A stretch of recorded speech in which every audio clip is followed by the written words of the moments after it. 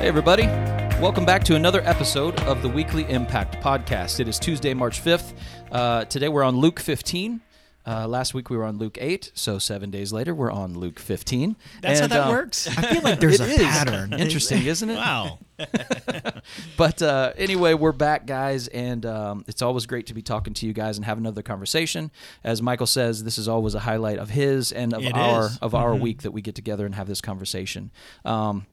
Basically, we're doing a Bible study and recording it for you guys to listen to every week. So we're very, very blessed to be able to do this. Yeah. But this week we are joined by Daniel Yoverton. He has rejoined us. Welcome back. Birthday boy. It's a hiatus. Did you listen to our horrible singing on the last podcast for you? I haven't yet, so I'm You going dirtbag. I know. I'm sorry. Slacker. I don't know. No, how was your birthday, man? It was good. It was good. I had a good time. It was kind of a couple days worth of celebrating, which was really fun, but also kind of, I don't know, it's kind of weird for me, and so, but it was, I had a really good time. Feels weird to be, I guess, a year older, closer to 40, which is just kind of, It hurts. yeah, it's just, that number just feels kind of looming and big to me. So Yeah. I'm in the home stretch, man. So is Michael, right? Yeah, I don't want to talk about it. You guys rounding third right now? Oh, yeah. Yeah. I turned 39 in April. Oh, yeah. Yeah, I'm closer to the home plate than you are, I guess. I turned 39 in November, so It's terrible. I'm starting to go into the Pete Rose dive right head first into 40, man. But Brent's mom Tia, she a few weeks ago, she was talking to Brent when I was in earshot. And she's like, I can't believe how old you guys are getting. Look at all that white hair. And she points at me and my beard. I'm like, oh, man, that was a dagger, right? Straight to the heart. That's not hair. Those are tusks. They're tusks. Walrus That's tusks. that's why he's called the walrus. Well, Daniel, we are very happy that you had a good birthday. Yeah. I'm sorry to hear that you're closer to 40, but that's how things work. It does. It really does. Though, but I heard that, we can't evaluate ourselves, but from outside sources. Yeah. I've heard that our last podcast was one of our best. Yeah, I know. Interesting. So I heard the it's same. an odd thing. I actually heard the same. Oh, gosh. What was different? It feels so good to be back. It's good to have you back, man. But anyway, yeah. So it's funny when it's getting closer to 40. I can always hear now, like the young people are like, "Oh man, they're getting old," Yeah. and of course the older people are like, "Shut up." Yeah. 40. I know. You Exactly. you guys are still babies. I hear that all the time. I'm like, I know, but I feel like I'm getting old. Like, Yeah. I want to talk about it. Anyway, all right. So Luke 15, like I said, we'll get into that today here in just a second on the Dwell app. Do you guys have anything you want to talk about to set anything up today before we get into that? It's just exciting. Mhm. This is like in kind of the middle part of towards the second third. How do you say that? Out of 2/3 is the second third of the Gospel of Luke. And, Jesus is really doing a lot of preaching of his message here. Mm-hmm. And he's right smack dab in the middle of his ministry. And, man, we really get to see who God is in this chapter. Yeah. What did you have, Daniel? I mean, yeah, you're right. It's kind of, we see a lot of teaching going on in this. Jesus is on his journey down to Jerusalem. From Luke chapter 9 to chapter 19, you kind of get this whole kind of on his way down to Jerusalem. And so there's just a lot of teaching as he's going, and a lot of it is about the kingdom of God, a lot of parables. As Jesus is not only teaching about the kingdom of God, how God operates, what's our response to God. And so in the parables, there's always characters. There's always people to notice who is the Heavenly Father. So who's God? Who are we, and what is our response? And so you'll see that. You'll see that as we're going through this chapter. You'll see those kind of characters, and so it's really good to kind of take notice of this and not only take inventory or respond to God and His character, but also take inventory on our life and how we're responding to God, how we're responding to other people, because that's the point of Jesus teaching in parables. He was teaching spiritual truths through the stories of other people. Yeah. I really like, too, like what you guys are referring to. Like, there's two specific parables, stories in here where one is talking about leaving the 99 to go pursue the one, and the other is talking about the prodigal son. And those are two of my favorite stories, parables, whatever you want to call them. I just love those. So I was excited today to get into this reading and get into this conversation. One thing I want to do before we get into the reading is kind of echo some of the things that Daniel's put out for our small groups. As we begin to study this stuff, we want to see where, see God speaking to us in the Scripture? What is God speaking, into your life when you read this? And the second thing, of course, is what is Jesus doing? Where do we see Jesus? And in this part, we really see the character of God. So pay attention to what God is speaking to you. Where is God in the story? And of course, the personal application. Not just what should we do, but make it a challenge when we read this. What will you do? Yeah, that's great, Michael. So that work for you, Daniel? Absolutely. For your 3 points? Yeah. That's what we're doing in our small groups right now. We're going over just kind of core questions as we read, and those are the core questions. We want to hear from God, see God's character. We want to learn from Jesus because he was God incarnate. He showed us what God was like, and then we want to then respond. How do we respond to God as the Heavenly Father, but also how do we respond and follow Jesus? And all I was doing is sucking up since I'm teaching a small group now, true. And he's a small group leader guy. So I wanted to make sure that he knows I'm doing my job. Actually, it's true. I mean, both you guys are here are small group leaders, so thank you guys so much for everything that you do to be a part of that. And it's an exciting time for us here at Elevation. You missed it. We had a nice tie-in to small groups last week that we talked about. We were like, man, if Daniel was here, he'd love to take this moment to expand. Slack. Not only was it the best podcast, it was, man, but also totally missed out on my greatest application. So, man, this is Luke 15 from the Dwell app. Now the tax collectors and sinners were all drawing near to him. And the Pharisees and the scribes grumbled, saying, "This man receives sinners and eats with them." So he told them this parable. "What man of you, having 100 sheep, if he has lost one of them, does not leave the 99 in the open country and go after the one that is lost until he finds it? And when he has found it, he lays it on his shoulders, rejoicing. And when he comes home, he calls together his friends and his neighbors, saying to them, 'Rejoice with me, for I have found my sheep that was lost.' Just so, I tell you, there will be more joy in heaven over one sinner who repents than over 99 righteous persons who need no repentance.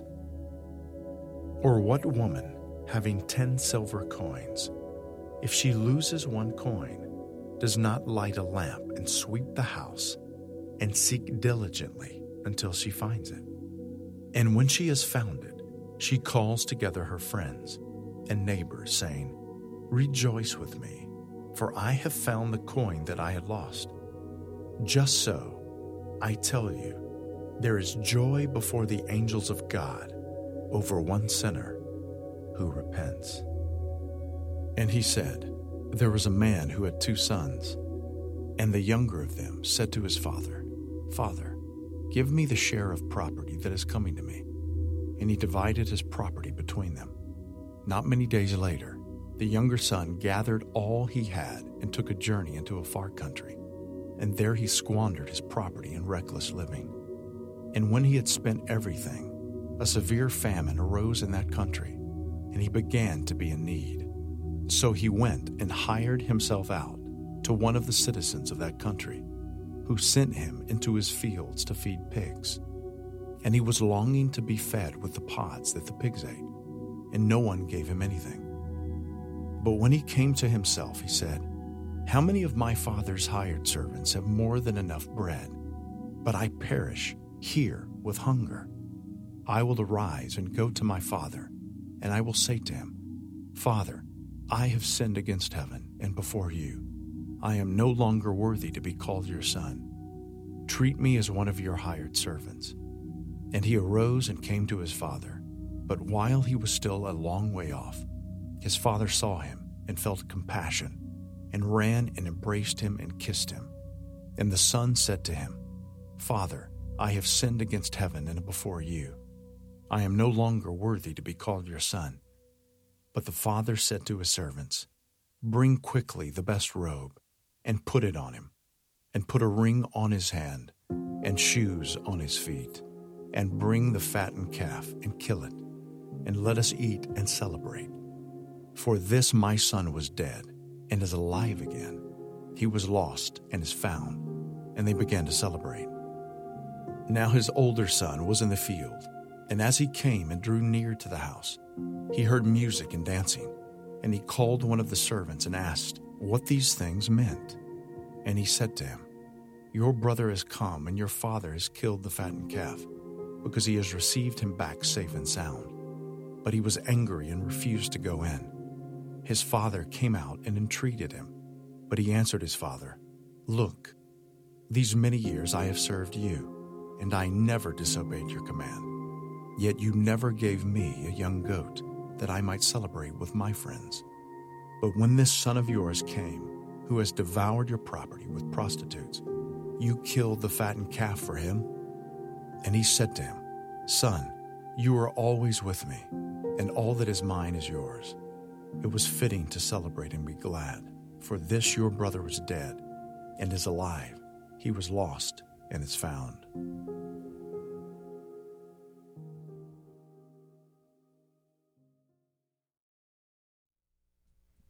All right, Luke 15.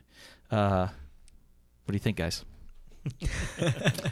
What do you think, Brent? You always push it to Great us. point. I do. Yeah. I got to get us back in from it. So, And what do you think, man?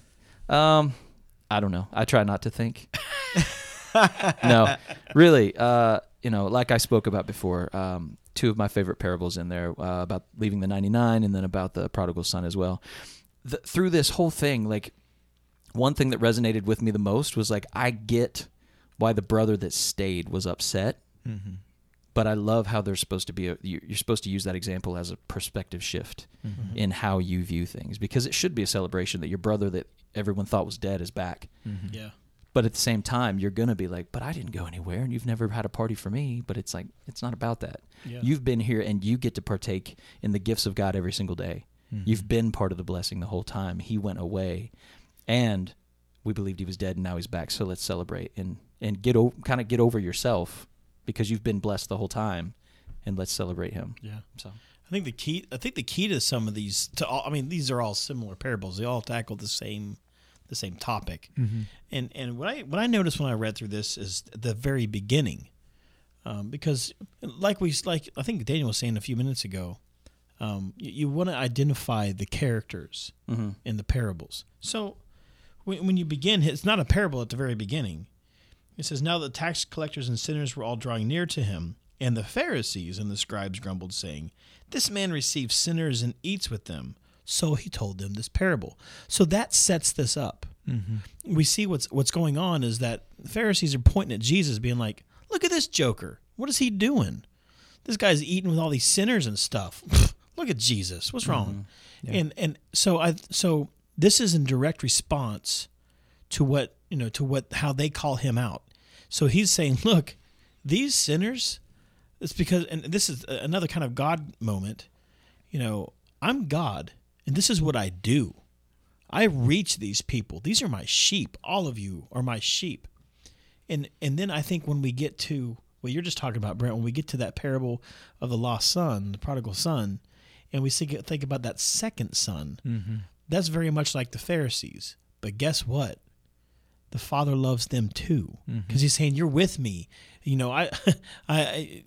can enjoy all these things. So I just think that's interesting how we see Luke sets this up, that there's an actual conversation going on, and Jesus isn't just coming out of the blue preaching this sermon. This is in response to accusations about him, eating with sinners. Mm-hmm. And I think he does a really great job of storytelling here, because the first two are very similar, but they only have they have an inanimate object, or right. like a sheep or a coin as the object of of lostness. And then he brings in like the heavy hitter. Like if you didn't get it. Here is where, right. and I love that. I love that because he brings so much to how we relate to God, his character, and how we view God, and not only our personal lostness, but how he views the lostness of other people. And then we get that dynamic of the brothers, because you don't get the sheep grumbling about the other sheep coming back. You don't have that part of the story, right? You don't. Yeah. That's not. Sheep aren't like that. The coins aren't like, oh yay, our other coin is back. But it's like but we get the personal interaction, and we get a lot of interesting things. Michael, you even talked about this before the podcast. We get like jealousy coming in, and we get the questions about justice. and about mercy and about grace and about like perceived favoritism, and all kinds of stuff starts coming out. And it kind of gets a little ugly. Like, it gets a little ugly when you think about the perspective that the older brother has on the younger brother and the younger brother's choices, because he's grumbling at the father, but he's also pointing out, he keeps pointing out what his brother did, how all the mistakes that he made, all of the choices that he made, kind of building up to that. And I think that there can be, as people, there can be a comparison game when we come to how God treats us. And we begin to start comparing ourselves to other people and think, well, God, you're blessing them, and they're like this, and this is the choices that they've made, and this is the life that they've led, and this is what they can show for it, and this is their broken relationships, and this is their tattoos, and this is their bad financial choices. And What are you doing, God? I've been doing all of this. I've been in church every single Sunday. I've been to Sunday school. I've been to Sunday night services and Wednesday night services, and I read my Bible and I pray every single day. How come this is happening to him and not happening for me? And man, that's like when it starts. That's like when it's almost like the knife twist comes in when Jesus is telling the story. And we get to see this kind of ugly side, the ugly side of almost resenting or being upset with God's grace. And there's another parable. I just even thought about this. The parable of the it's been in Luke, but it's the one of the vineyard workers. Mm-hmm. And how there's people that receive basically a wage from the owner of the vineyard, and they start working early in the morning, and then every 3 hours, the owner goes back and hires more workers, right? And those original vineyard workers, they view God as what he owes them. There is a wage agreement that they have with the owner. Everyone after that is just trusting the character of the owner. They never agree to a price. And so then the owner gives all the workers the same amount. He gives them the same amount of wages. He gives them a day's wages, even though some of them have only worked an hour or less, And so then they get so mad. The first workers get so mad at the generosity of God because their relationship with God is what they feel like God owes them for what they've done. Yeah. And that's why I think it's really interesting. That same dynamic happens here with these sons, because the older brother has this thing, you owe me, Dad. You owe me for sticking around and not being like my son, my other brother, sorry. And then the other brother, he comes back saying, I'm not worthy to be a son, and he needs mercy. He needs grace. And he just trusts kind of the character of his father, and the character of his father overwhelms him with love and overwhelms him with who he is. And so I think that there's, even underneath all of the jealousy and other things, there's this transactional nature that we can have with God. And sorry, I've gone way towards application, but you're good.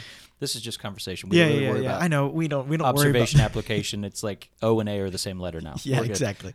It's the melting pot, and so anyways, it's like the cheese dip of spiritual discussion. You just throw everything in there, and it just all comes out good in the end, I guess. But you got to watch those things when you go to a buffet, Daniel. The cheese dip. Yeah, I mean, who knows what's in that? I'm just talking about in the fountain. You mean the sneeze dip? Yeah. Yes. No, I'm talking about when you make your own cheese dip. You know what I mean? Saying, throw in that block of Velveeta cheese that who knows, however, has been constructed. But anyways, so you have this kind of this transactional nature with God, and how, man, when you look at God from what is owed to you, you miss it every time, and then you begin to it's like this. It's this mentality that God's like a bear, that you have to just be the one that's ahead of the person that's slowest, and he's just going to maul the one that's the slowest, right? Or the one that's made the most mistakes. And it's not like that at all. And so anyways, I just think that there's just so much nuance. Like, this to me is the parable of the prodigal son, is I think by far Jesus is, I can't say he has got a best parable, but from my opinion, and the thing that I receive the most from it, I think this is it's his greatest work. Yeah, exactly. Maybe not. Greatest hits, volume 1. Yeah. Right. So one thing that I want to say, Michael and I were speaking a little bit before the podcast. So there's a song that I'm going to leave you guys with today instead of playing our regular outro music, our intro outro music. And it's called Reckless Love. Most of you probably heard it right now or by now, but it specifically references in the chorus about leaving the 99. Right. And Michael and I were talking about some people don't like the song. Yeah. They say that it's wrong or whatever because they talk about, God isn't reckless, But like Michael said, it's what you'd say a little bit about what you said, and then I'll finish up with what my thought was. I'm glad that you set me up for this, Brent, because you know what really grinds my gears? People get on YouTube and all this stuff. They all get mad because of lyrics and things. And it's like, look, this is poetry. I know God isn't reckless. I know.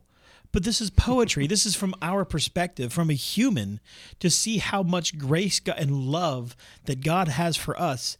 If we would act that way, it would be reckless. Yeah. Now, we know that God has control, right? Yeah. We know that He has all wisdom and that He's not reckless. But that's the whole point. It feels that way to us because it's so just ridiculously awesome. Yeah. But come on. Stop judging, artists because they don't use a good theological word. It's poetry. They're trying to show how they feel about God. Yeah, and they're using the best way possible to convey the point of the story of the scripture to you. So it's like the sloppy wet kiss thing with John Mark McMillan and David Crowder. Yeah, people don't like that. Well, you know what? It's a poem. And what they were trying to show was Jesus' humanity and how messy that is. Mm-hmm. And if you don't like the word sloppy wet kiss, well, get over it.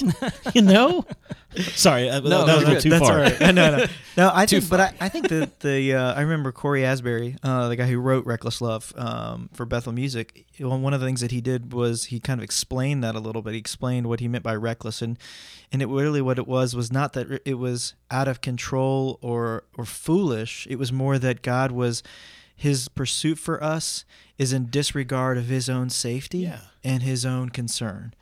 Meaning that that's why it's reckless. Because there's little evidence for that too, because we see the actual story of the passion. Yeah. I mean, so there's such a desire to show His love that even I think you see it really in the Father, because we don't really know the context, but fathers didn't do what the Father did in the prodigal son. Yeah, they don't sit. They wait for them to come back because it's a very much a patriarchal society where and so to see the Father chase after a son that has wronged him so much, to lift up his robe, which is vulnerable in a lot of ways, and to come after him in that way would be seen very reckless for Jesus's audience. Yeah. And I think that God didn't care about necessarily, and this kind of sounds, He didn't care about his rights or His dignity when it came to His love for us. He just threw everything towards us. He threw everything that's a at key. us. That's a key verse. Is that verse 20? And He arose and came to His Father, but while He was still a long way off, His Father saw Him and felt compassion and ran and embraced and kissed Him. Mm-hmm. Yeah. So it wasn't just Him waiting, like you said. It wasn't just what the Father would have expected to do. I can't talk. It's not what people would have expected the Father to do. Whew, that was tough. Mm-hmm. But he gets off of his butt and he goes and he runs towards his son. Yeah, that's amazing. That and of course, when you look at real life, that's what God does to us. He meets us. The Holy Spirit reaches us. That's how we get saved. The Holy Spirit calls out to us. It's not just some kind of secret thing where we've got to find God. God will find you. Yeah. Yeah, and that's literally where I was going with it. Was the recklessness in the story of the Father is he looked like a fool according to their custom at the time, and He didn't care. Yeah. Mm-hmm. That's the recklessness that ties in. Yes. Mm-hmm. So that was a big part of where I was going with that. Was like, so I stole your thunder. I'm sorry. No, it's okay. It's part of the conversation. But the other thing, one thing that I wanted to talk about too, the one that I always kind of glazed over earlier, was about the coins, because I'm like, to me, it sounds kind of like, no, that wouldn't happen, to where like, oh, I lost a coin, I'm going to gather all my friends together to be like, hey, I found this penny in my couch. But you got to have perspective on that, to where back then a coin to them, one coin out of, say you had 15, that was like $1,000, let's say, perspective wise, to where if they had 15 gold coins, that could have been their year's wage that they had to live off of. So if you put it in that perspective and you say, hey, I've got $15,000, I just lost $1,000 somewhere. I don't know where it is. You're going to be like, can you guys help me find it? This is really important. Yeah. So then when you do find it, you're going to be like, guys, I found it. You're going to get your people together, whether you physically do it or not. You're going to be like, guys, you wouldn't believe I actually found it. It gives it so much more perspective and so much more impact when you think about it for what this parable is and being told 2,000 years ago for what those coins meant to people compared to us thinking about losing a quarter in the couch. For my military veteran friends listening, this is like your DD-214. So now I'm talking to two people in the podcast. This is fantastic. Exactly. Is R2-D2 there? Your Department of Defense Form 214, it is worth so much money because if you want to have benefits, you have to have this form. Yeah. And so it kind of proves your military service, and this is the document. So imagine that you've lost that DD-214, and you are looking through all of your files, right? These are not the droids you're looking for. And you finally find that dude, and you are stoked. Yeah. Yeah. Same thing, man. It's Shut up, Daniel. Come on. You can't get upset at a Star Wars reference. Literally, bleed Star Wars. You're right. I mean, Obi-Wan Kenobi? How can I not do that? But that just giving that perspective, and that's something too that I'll give credit to you guys and credit to the time that I've spent in here with you in this podcast is the importance of having perspective and putting it into the context of what the world was like when Jesus was first saying this. Mm-hmm. The world has changed, and we have to remember back then that was a big deal. Yeah, because I'm listening to it this morning, like prepping for the podcast, and I was like, that one doesn't really speak to me. It's like I wouldn't call my friends and be like, hey, I found this quarter. Right. But then I was like, wait a minute, what is the coin to her back then? Yeah. So yeah, I just thought that was a cool way to convey that to Brent, people at home. When you start thinking context, another interesting thing as we see this person who is finding stuff in all these is the character of God, right? Mm-hmm. Mm-hmm. So when you go back to the parable of the lost sheep, another contextual piece is that sheep are dirty, right? Shepherds stunk because they hung around sheep all day. Like so if a shepherd went into town, it was like, oh, there's the shepherd. I can smell him coming. Yeah. And so God equates himself to that. So if you want to talk about love, when we see Jesus, again, he's eating with sinners, right? So we stink, right? But Jesus still came to earth, put on human skin, and lived and ate and loved with us, right? Well, he didn't eat us, Brent, but he ate with us, right? But, okay. Well, I just heard how that came out. Like he lived and ate and wait a minute, he didn't. But anyway. The point is that Jesus was with us, and so like with this humanity, it stinks. It's very much, like a shepherd. Does that make sense? Yeah.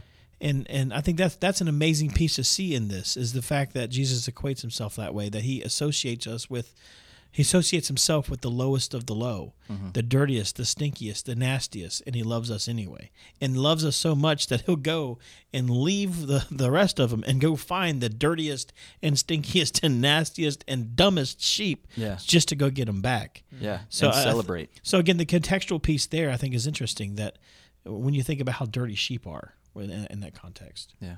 Mm-hmm. I hope Brent edits all those wonderful things out. That's no, I'm leaving them all, man. Everything stays.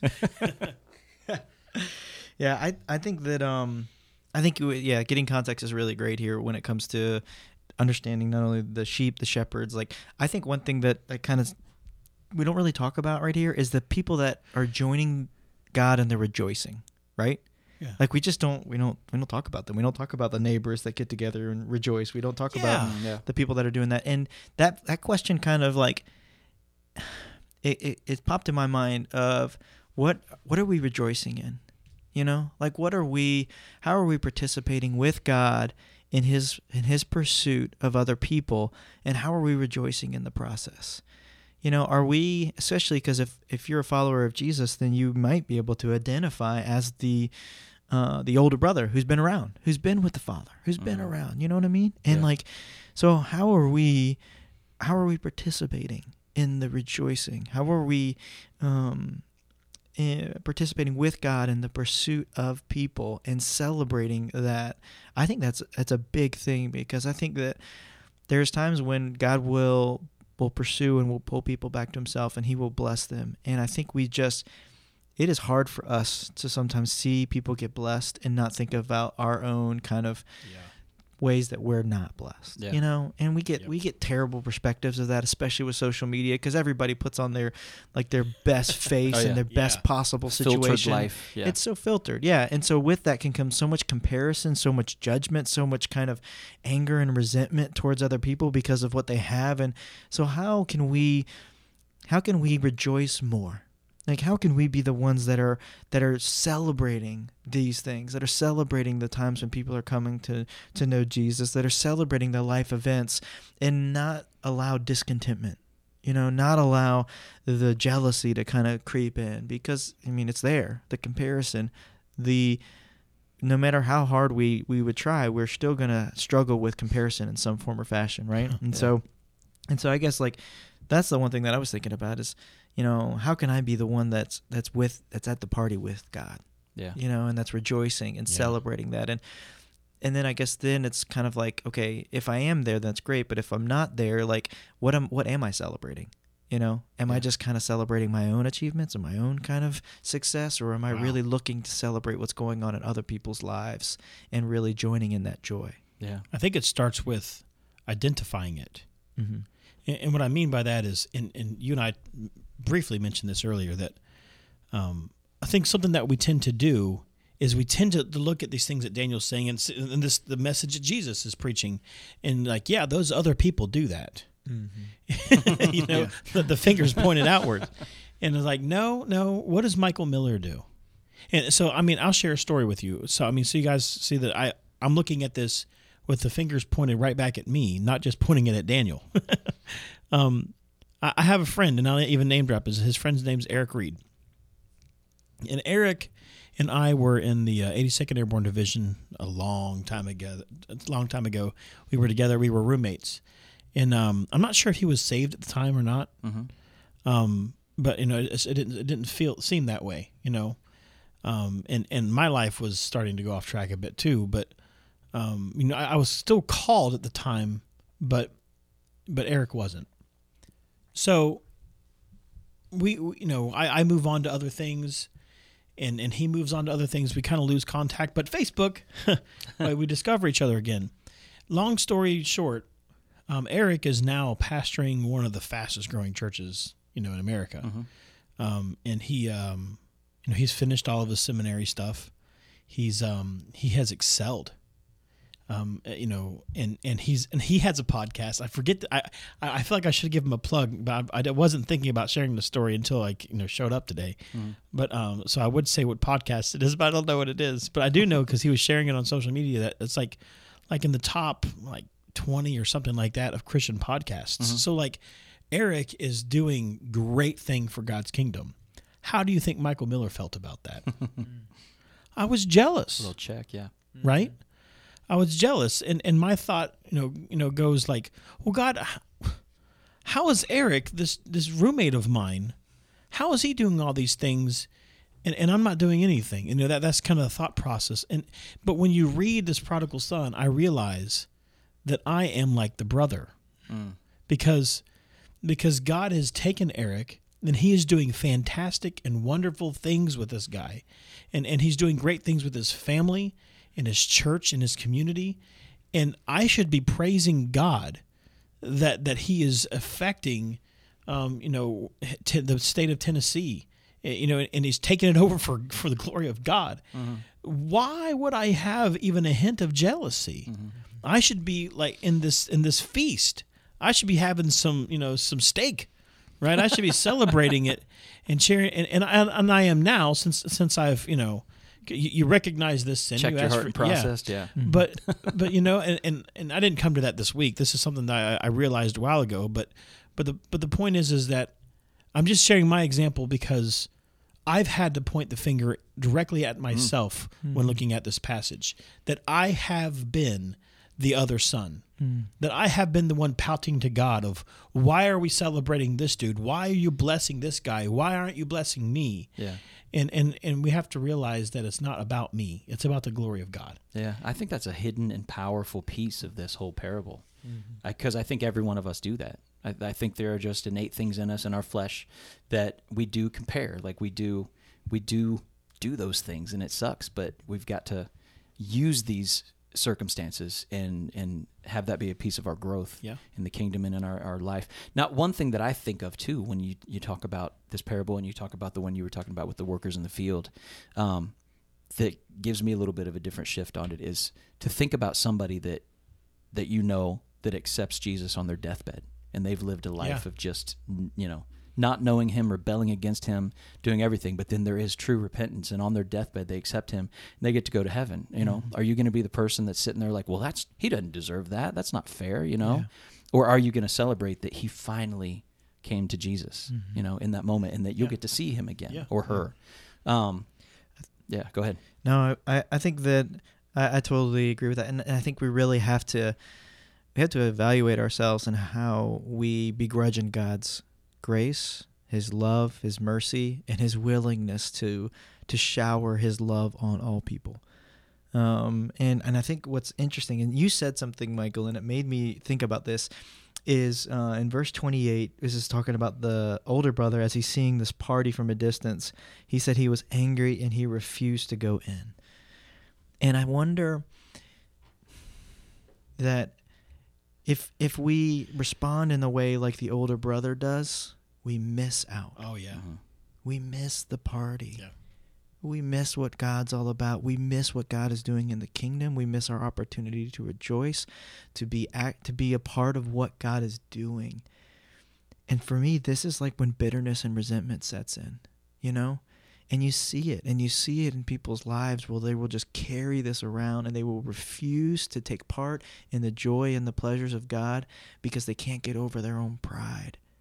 And this is I see this in my life, and I see this, and it makes me sad. It makes me sad when I've done this before, but it makes me really sad for the older brother mentality. You know what I mean? For this mentality of thinking that God owes, or you're due this certain thing, or I've put my work in, I've put my wages in, when am I going to get what I deserve, kind of thing. And what happens is they miss it. Mm-hmm. They miss it because that mentality is not how the kingdom of God works, and I think that you could have somebody that lives 20 years of awful decisions, or however long this brother was gone. We don't know how long this brother's gone, but whatever the time frame is of making terrible, terrible, terrible decisions, and then come back to Jesus and then experience the blessings of Jesus. And we need to always, always be a part of that celebration and not begrudge God and his mercy, and not begrudge God and his goodness. Because if we do, we're just going to miss it. And that resentment, that only hurts you. Yeah. Because think about this, Daniel. How many people by name do you think about daily that resent you, or that don't like you, or that they're upset about you? I mean, you know what I'm saying? That's assuming that people do that. There's no one that doesn't like it. No. Carry on. I was about to be sarcastic. I know exactly. Probably everybody I know. Well, his sarcastic response is the exact truth, though. Yeah. Most of us I don't know if anybody who doesn't like me. And so when you are actively hating on someone, or you're actively resenting them, or whatever, or having this lack of forgiveness, who does it hurt? Does it affect them? Are they inside of your head? Do they know what you're thinking? Yeah. Do they have even one moment where they're thinking about, boy, I wonder if this person likes me, or I wonder if this person, has forget. No, they're not thinking about that. You're the only one thinking about it. Yeah. So you're holding yourself hostage with the lack of forgiveness and resentment and hate. You're the only person you're hurting is yourself. Mm-hmm. Yeah. So that's not something that they have to work on. That's something you have to work on. Mm-hmm. Yeah. And it's about time to close up. I just want to leave you guys, the listeners, with one more thought before Michael prays us out today. But I want you guys to know that as we're talking about these things, the goal in the end is for you to let the Holy Spirit move in you so much that you don't even have those checks in your spirit anymore. Yeah. That's the ultimate goal. But I want you to know at home that it's a journey to get there. And it is a dynamic leap forward and shift in who you are if you're just aware of this. And in these moments where you have that jealousy, you have that check in your spirit, for you to have the perspective and the understanding and the know-how to look at that moment and know that that's not something that you're supposed to be in. And for you to shift that perspective and to look at it through the eyes of Jesus. Look at it through the healthy view of what we've just been discussing here. So if you do that enough and you let the Spirit continue to grow in there, you will eventually get there. But I'm not there. I still have those checks. Yeah. But it's a huge leap forward in your growth to see it and to understand it and then process it properly so that you do process it and get to that other side and that other point of view to where you are one celebrating at the party. You are one who is happy for that person, for their success or for their connection with God or for the reward that they've been given, and to be their brother and sister and to go and wrap your arms around them instead of, having problems with them from a distance. Yeah. Mm-hmm. So anybody have anything else to add real quick before we wrap up? No. That's All right. That's great. You mind All right, praying let's us out? pray. Dear Heavenly Father, forgive us. Lord, forgive us when we are the other brother. Forgive us when we have resentment. Forgive us when we won't celebrate. Forgive us for missing out on your blessings, Lord.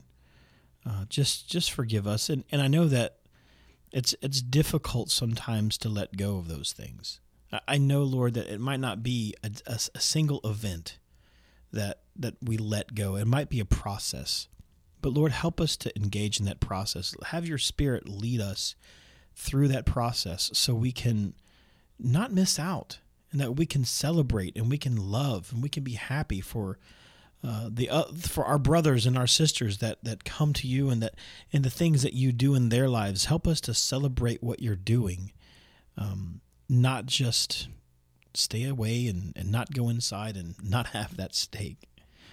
But Lord, we also thank you for being that shepherd that will go for that, leave the 99 for the one. We thank you for being the type of God that will search the whole house until you find the coin. We thank you for being the type of God that will run and meet us when we have been eating with the pigs, and that you'll run and you'll meet us and you'll wrap your arms around us. We thank you for that love. We thank you for, as Corey Asbury would call it, the reckless love that you have for us. Just how wonderful your love is. We thank you and we adore you. And Lord, we love you. We ask all these things in your name. Amen. Amen. Thank you, Michael. Thank you, Daniel, for joining us today. Good to be back. And we're just going to go ahead and wrap it up there, guys. Like I said before, we're going to leave you with the song Reckless Love today, give you an opportunity to worship on the way out of this podcast. We thought about doing it beforehand, but Michael and I spoke too, and we were like, you know what, it's probably better for us to have this discussion, open up a little bit more of an understanding possibly in people so that they really get the impact of the song as we play out. So hope you guys like this. We don't own any right to this song. We don't have any copyright. We're not making any money off of this, just to put that out there for legality purposes and hopes that we don't get blocked as well. But anyway, this is Reckless Love from Corey Asbury with Bethel. We hope you guys like it. You guys have a great week, and we'll talk to you next time.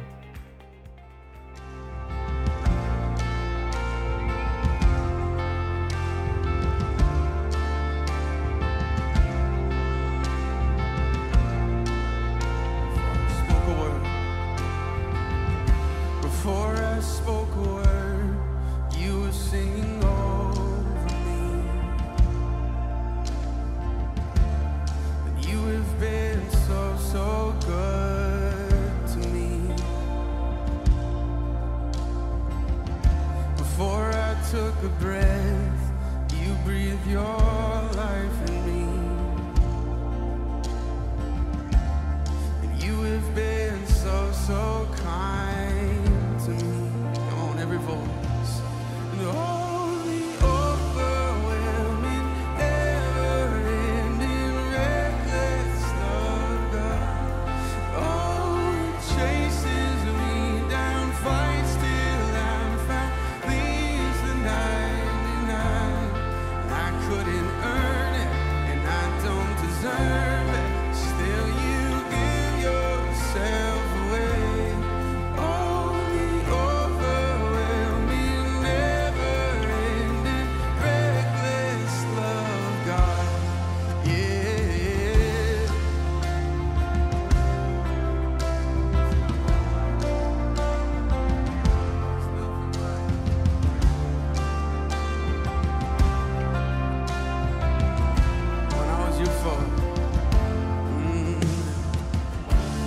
When I was your foe,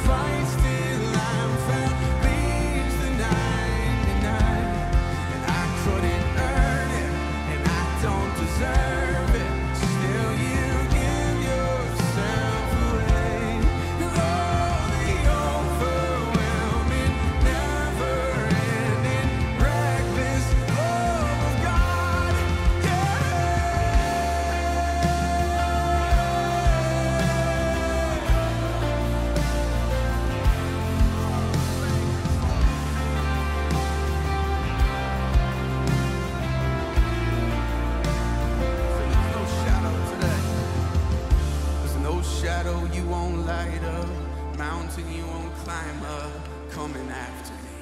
Yeah. There's no wall you won't, lie you won't tear down, coming after me. Yeah. There's no shadow you won't light up, mountain you won't climb up, coming after me.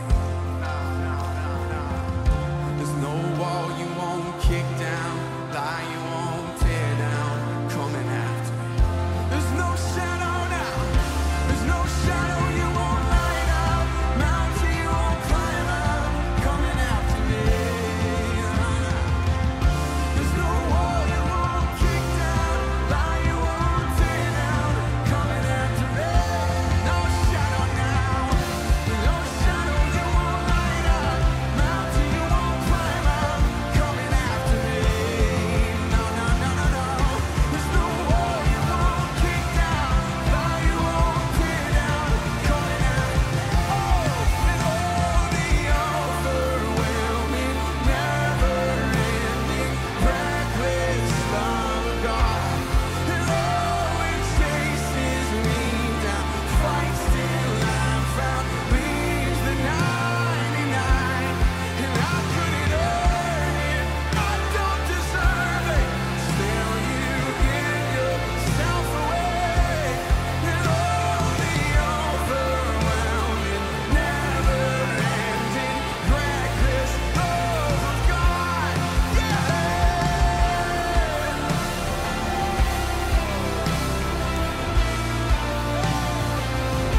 Tear down the walls today, tear down the walls today.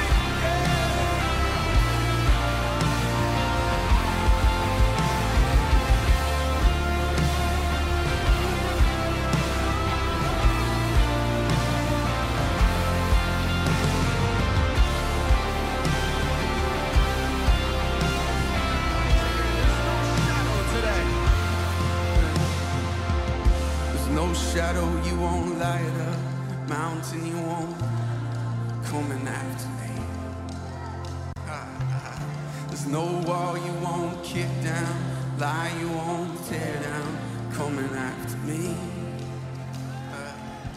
There's no shadow you won't light up, mountain you won't climb up, coming after me. There's no wall you won't